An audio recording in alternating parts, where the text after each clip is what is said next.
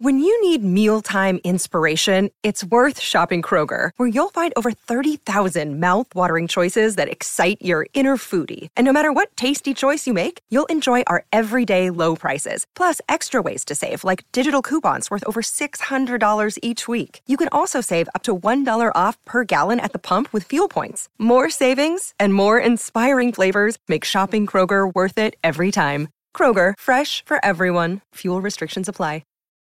Look, Bumble knows you're exhausted by dating.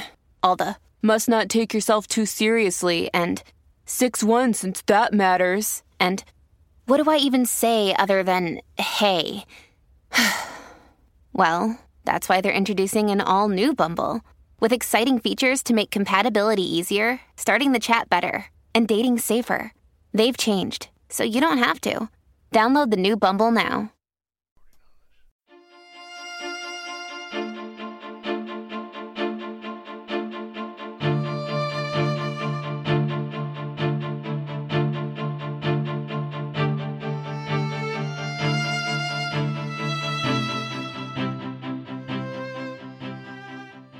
Welcome, everyone, to the new 1001 Sherlock Holmes Stories podcast. Here you'll find a collection of Sherlock Holmes adventures, as well as the best of Sir Arthur Conan Doyle's stories.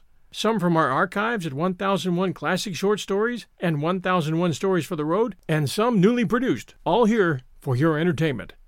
Welcome back, everyone, to 1001 Sherlock Holmes Stories and the best of Sir Arthur Conan Doyle. This is your host, John Hagedorn. Today, The Adventure of the Retired Color Man. First published in Liberty, December 18, 1926, then in the Strand Magazine, January 1927, first book appearance in the Casebook of Sherlock Holmes, 1927.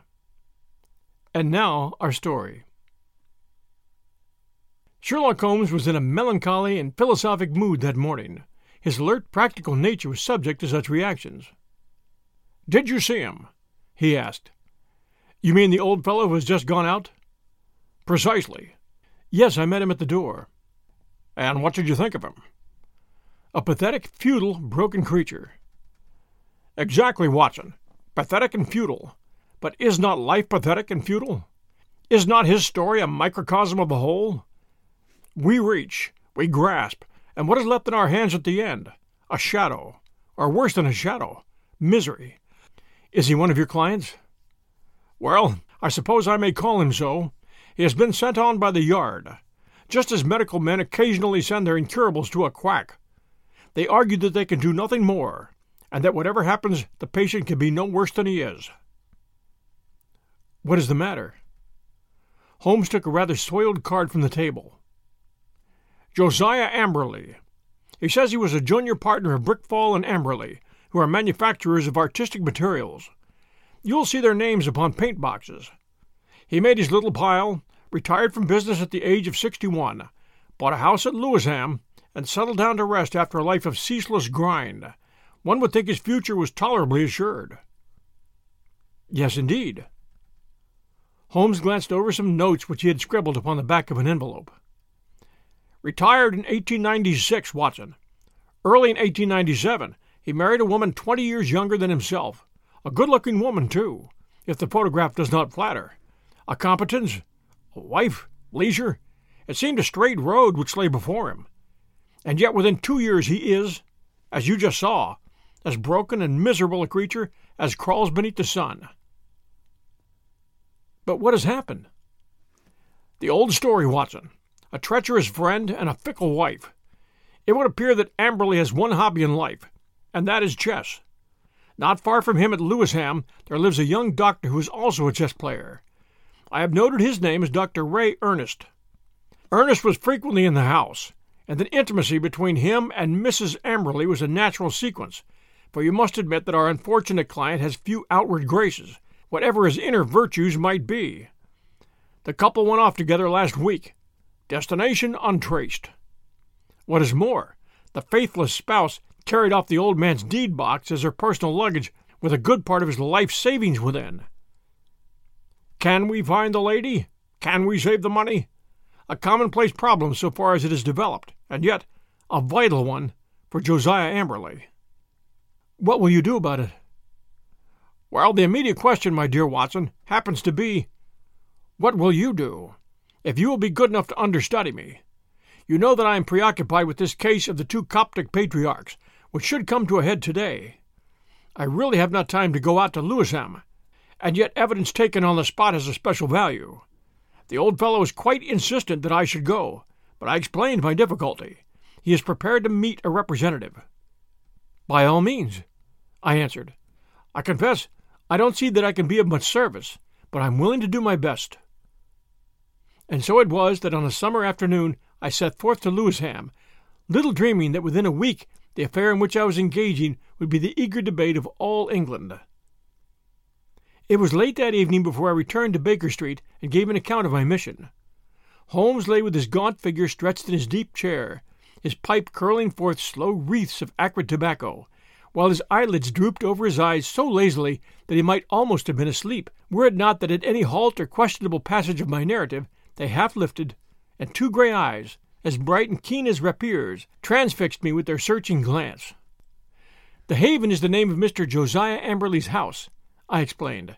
I think it would interest you, Holmes. It's like some penurious patrician who has sunk into the company of his inferiors. You know that particular quarter, the monotonous brick streets, the weary suburban highways. Right in the middle of them, a little island of ancient culture and comfort, lies this old home, surrounded by a high, sun-baked wall mottled with lichens and topped with moss. The sort of wall— "Cut out the poetry, Watson," said Holmes severely.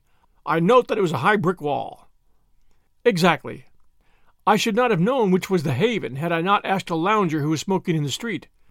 I have a reason for mentioning him. He was a tall, dark, heavily mustached, rather military-looking man. He nodded in answer to my inquiry, and gave me a curiously questioning glance, which came back to my memory a little later. I had hardly entered the gateway before I saw Mr. Amberley coming down the drive. I only had a glimpse of him this morning, and he certainly gave me the impression of a strange creature, but when I saw him in full light, his appearance was even more abnormal. "I have, of course, studied it, and yet I should be interested to have your impression," said Holmes. He seemed to me like a man who was literally bowed down by care. His back was curved as though he carried a heavy burden. Yet he was not the weakling that I had at first imagined, for his shoulders and chest have the framework of a giant, though his figure tapers away into a pair of spindled legs.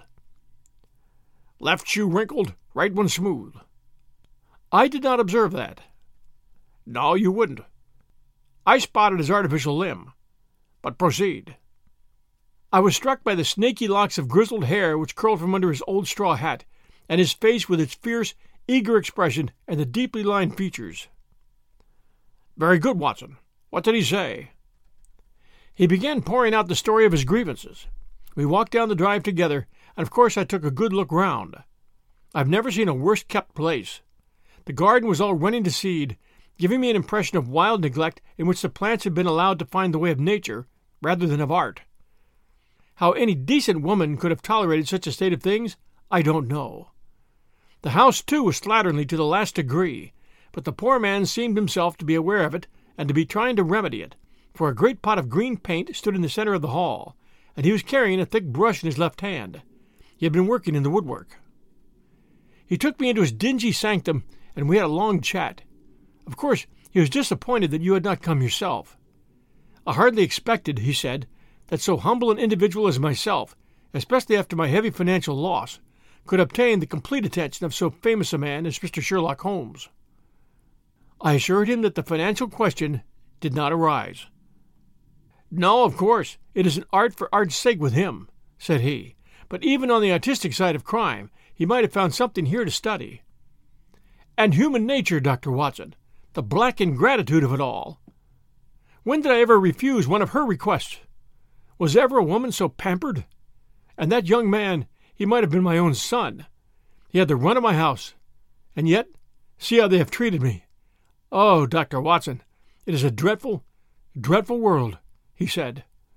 That was the burden of his song for an hour or more. He had, it seems, no suspicion of an intrigue.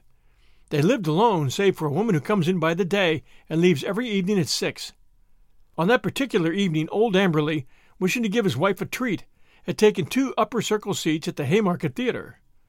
At the last moment she had complained of a headache and had refused to go. He had gone alone.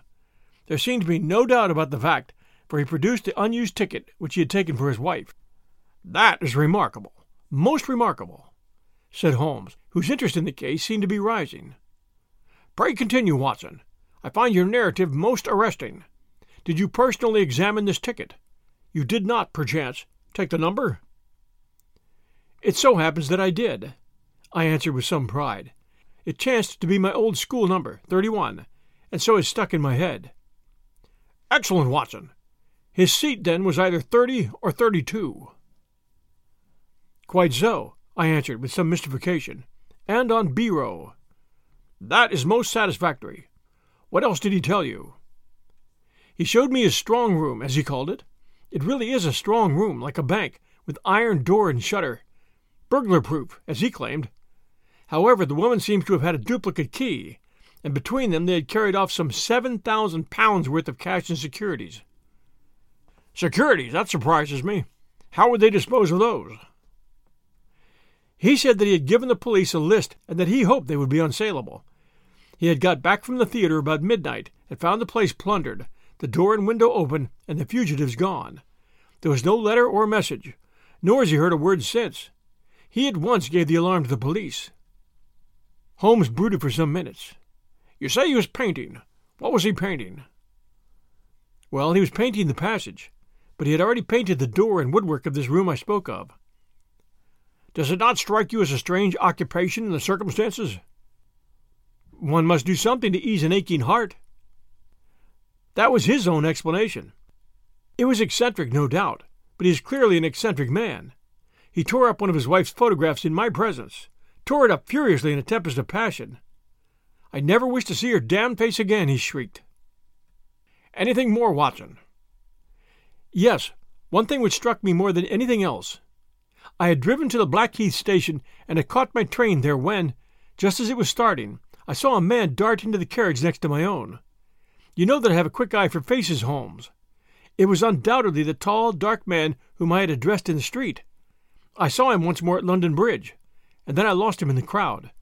But I am convinced that he was following me." "No doubt," said Holmes.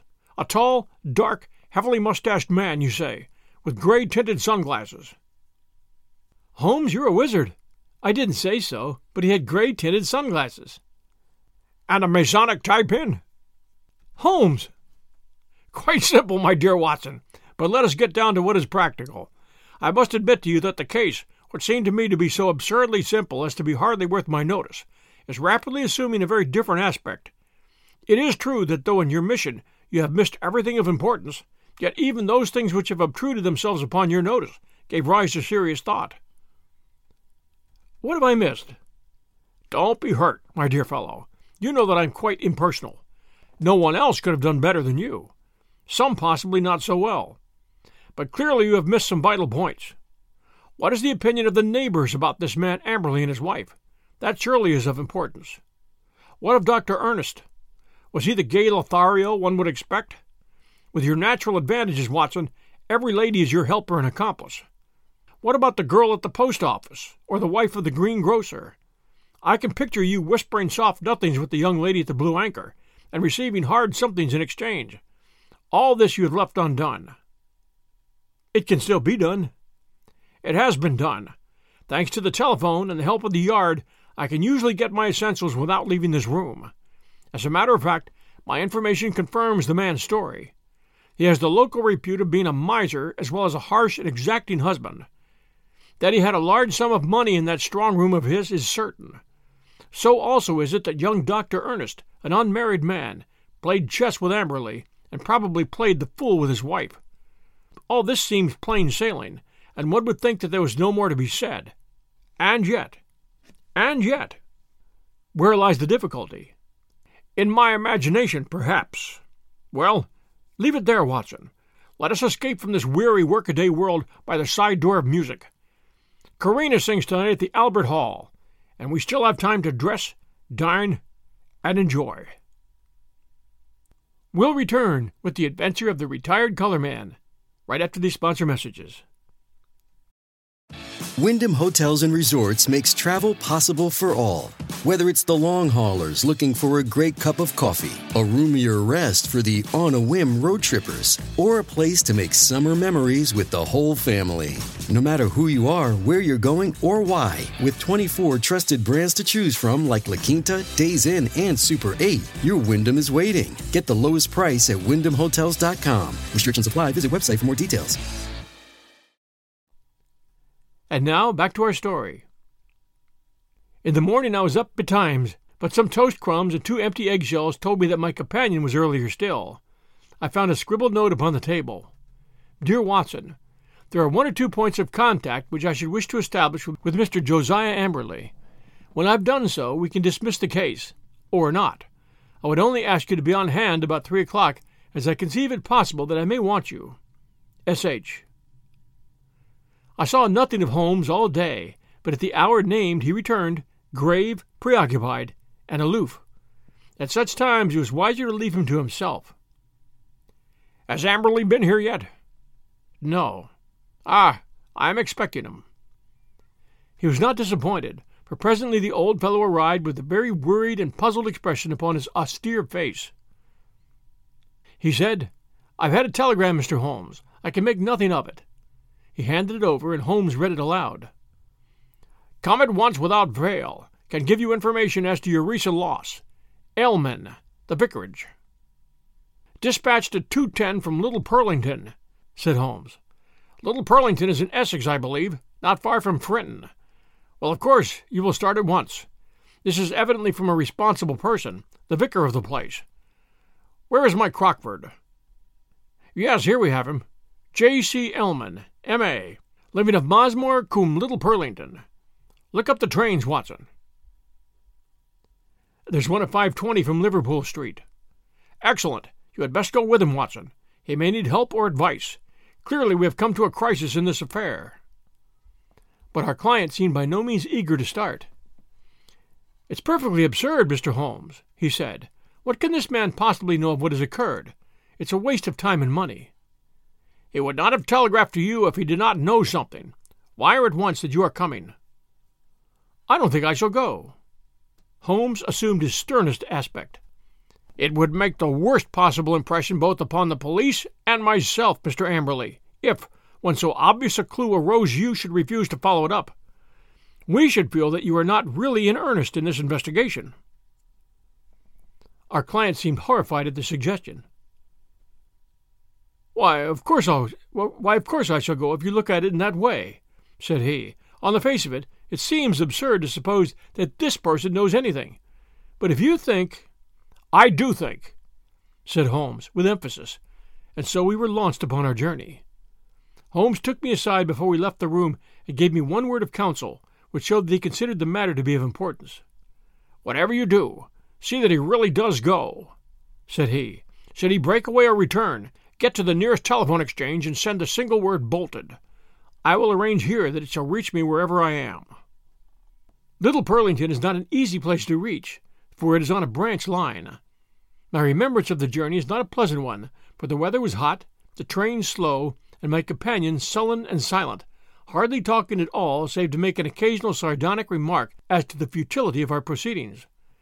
When we at last reached the little station, it was a 2-mile drive before we came to the vicarage, where a big, solemn, rather pompous clergyman received us in his study. Our telegram lay before him. Well, gentlemen, he asked, what can I do for you? We came, I explained, in answer to your wire. My wire? I sent no wire. I mean the wire which you sent to Mr. Josiah Amberley about his wife and his money. If this is a joke, sir, it is a very questionable one, said the vicar angrily. I've never heard of the gentleman you name, and I have not sent a wire to anyone. Our client and I looked at each other in amazement. Perhaps there is some mistake, said I. Are there perhaps 2 vicarages? Here is the wire itself, signed Elman and dated from the vicarage. There is only one vicarage, sir, and only one vicar, and this wire is a scandalous forgery, the origin of which shall certainly be investigated by the police. Meanwhile, I can see no possible object in prolonging this interview. So Mr. Amberley and I found ourselves on the roadside in what seemed to me to be the most primitive village in England. We made for the telegraph office, but it was already closed. There was a telephone, however, at the little railway arms, and by it I got into touch with Holmes, who shared in our amazement at the result of our journey. "Most singular," said the distant voice. "Most remarkable. I much fear, my dear Watson, that there is no return train tonight. I have unwittingly condemned you to the horrors of a country inn. However, there is always nature, Watson, nature and Josiah Amberley. You can be in close commune with both." I heard his dry chuckle as he turned away. It was soon apparent to me that my companion's reputation as a miser was not undeserved. He had grumbled at the expense of the journey, had insisted upon traveling third class, and was now clamorous in his objections to the hotel bill. Next morning, when we did at last arrive in London, it was hard to say which of us was in the worse humor. "You had best take Baker Street as we pass," said I. "Mr. Holmes may have some fresh instructions." "If they're not worth more than the last ones, they're not of much use," said Amberley with a malevolent scowl. None the less, he kept me company. I had already warned Holmes by telegram of the hour of our arrival, but we found a message waiting that he was at Lewisham and would expect us there. That was a surprise, but an even greater one was to find that he was not alone in the sitting room of our client. A stern-looking, impassive man sat beside him, a dark man with grey-tinted glasses and a large Masonic pin projecting from his tie. "This is my friend Mr. Barker," said Holmes. "He has been interesting himself also in your business, Mr. Josiah Amberley, though we have been working independently. But we both have the same question to ask you." Mr. Amberley sat down heavily. He sensed impending danger. I read it in his straining eyes and his twitching features. "What is the question, Mr. Holmes?" he asked. "Only this. What did you do with the bodies?" The man sprang to his feet with a hoarse scream. He clawed into the air with his bony hands. His mouth was open, and for the instant he looked like some horrible bird of prey. In a flash we got a glimpse of the real Josiah Amberley, a misshapen demon with a soul as distorted as his body. As he fell back into his chair, he clapped his hand to his lips as if to stifle a cough. Holmes sprang at his throat like a tiger and twisted his face toward the ground. A white pellet fell from between his gasping lips. "No short-cuts, Amberley. Things must be done decently and in order. What about it, Barker?" "I have a cab at the door," said our taciturn companion. "It's only a few hundred yards to the station. We will go together. You can stay here, Watson. I shall be back within half an hour." The old color man had the strength of a lion in the great trunk of his, but he was helpless in the hands of the two experienced man-handlers. Wriggling and twisting, he was dragged to the waiting cab, and I was left to my solitary vigil in this ill-omened house. In less time than he had named, however, Holmes was back, in company with a smart young police inspector. "I've left Barker to look after the formalities," said Holmes. "You had not met Barker, Watson. He is my hated rival upon the Surrey shore. When you said a tall, dark man, it was not difficult for me to complete the picture. He has several good cases to his credit, has he not, Inspector?" "He has certainly interfered several times," the inspector answered with reserve. "His methods are irregular, no doubt, like my own. The irregulars are useful sometimes, you know. You, for example, with your compulsory warning about whatever he said being used against him, could never have bluffed this rascal into what is virtually a confession." "Perhaps not," the inspector answered. "But we all get to the same place, Mr. Holmes. Don't imagine that we had not formed our own views of this case, and that we would not have laid our hands on our men. You will excuse us for feeling sore when you jump in with methods which we cannot use, and so rob us of the credit." "There shall be no such robbery, Mackinnon. I assure you that I efface myself from now onward, and as to Barker, he has done nothing save what I told him." The inspector seemed considerably relieved. "That is very handsome of you, Mr. Holmes. Praise or blame can matter little to you, but it is very different to us when the newspapers begin to ask questions." "Quite so, but they are pretty sure to ask questions anyhow, so it would be as well to have answers. What will you say, for example, when the intelligent and enterprising reporter asks you what the exact points were which aroused your suspicion and finally gave you a certain conviction as to the real facts?" The inspector looked puzzled. "We don't seem to have got any real facts yet, Mr. Holmes. You say that the prisoner, in the presence of 3 witnesses, practically confessed by trying to commit suicide, that he had murdered his wife and her lover. What other facts have you? Have you arranged for a search? There are 3 constables on their way. Then you will soon get the clearest fact of all. The bodies cannot be far away. Try the cellars and garden. It should not take long to dig up the likely places. This house is older than the water pipes. There must be a disused well somewhere. Try your luck there. But how did you know of it, and how was it done? I'll show you first how it was done, and then I will give the explanation which is due to you, and even more to my long-suffering friend here, who has been invaluable throughout. But first, I would give you an insight into this man's mentality. It is a very unusual one, so much so that I think his destination is more likely to be Broadmoor than the scaffold.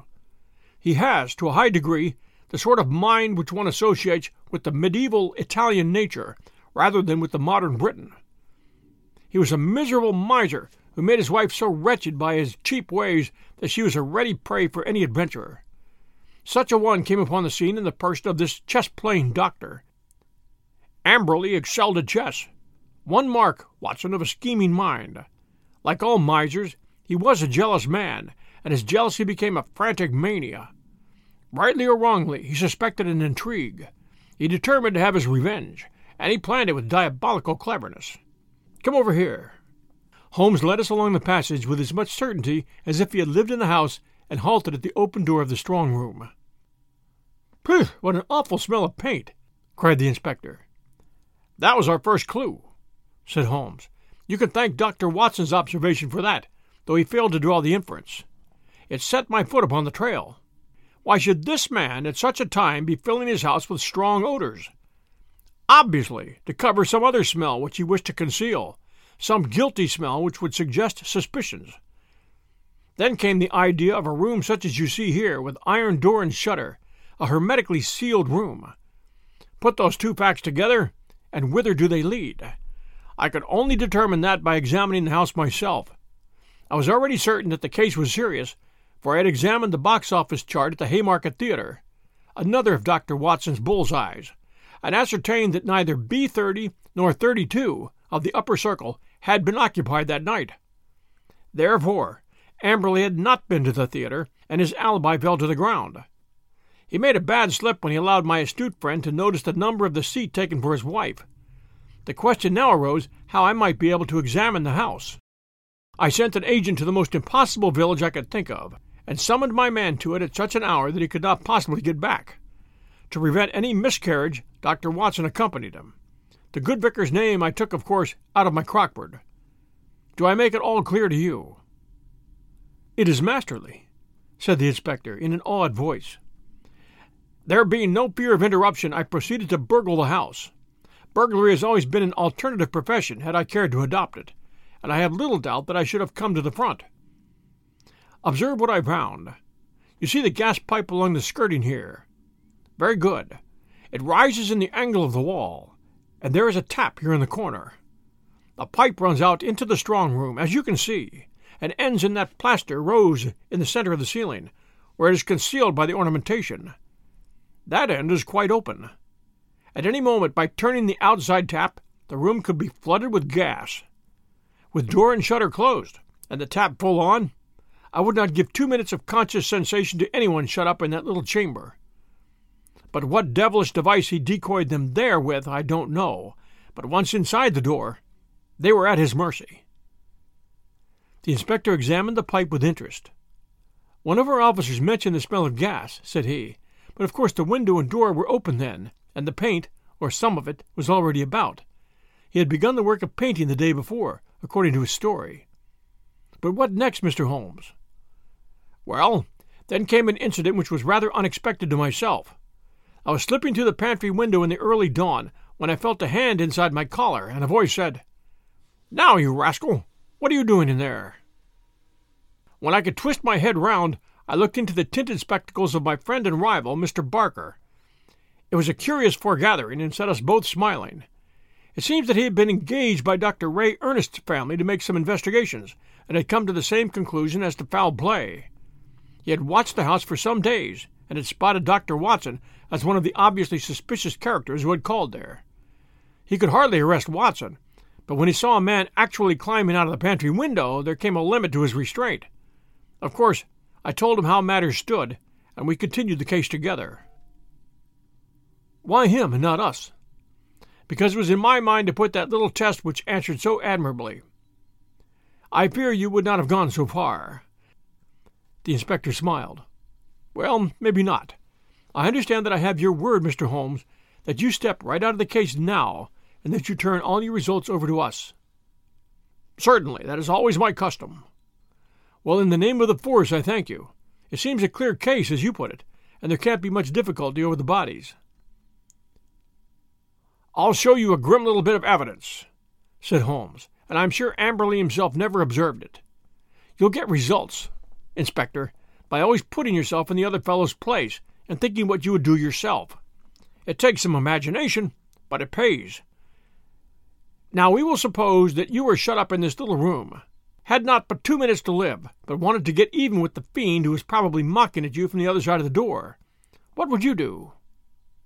Write a message. Exactly. You would like to tell people how you died. No use writing on paper. That would be seen. If you wrote on the wall, someone might rest upon it. Now, look here. Just above the skirting is scribbled with a purple indelible pencil. We, and that's all. What do you make of that? Well, it's only a foot above ground. The poor devil was on the floor dying when he wrote it. He lost his senses before he could finish. He was writing, "We were murdered." Yes, that's how I read it. If you find an indelible pencil on the body. We'll look out for it, you may be sure. But those securities, clearly there was no robbery at all. And yet he did possess those bonds. We verified that. You may be sure he has hidden them in a safe place. When the whole elopement has passed into history, he would suddenly discover them and announce that the guilty couple had relented and sent back the plunder, or had dropped it on the way. You certainly seem to have met every difficulty, said the inspector. Of course, he was bound to call us in. But why he should have gone to you, I can't understand. Pure swagger, Holmes answered. He felt so clever and so sure of himself that he imagined no one could touch him. He would say to any suspicious neighbor, "Look at the steps I've taken. I've consulted not only the police, but even Sherlock Holmes." The inspector laughed. "He must forgive you your even, Mr. Holmes," said he. "It's as workmanlike a job as I can ever recall."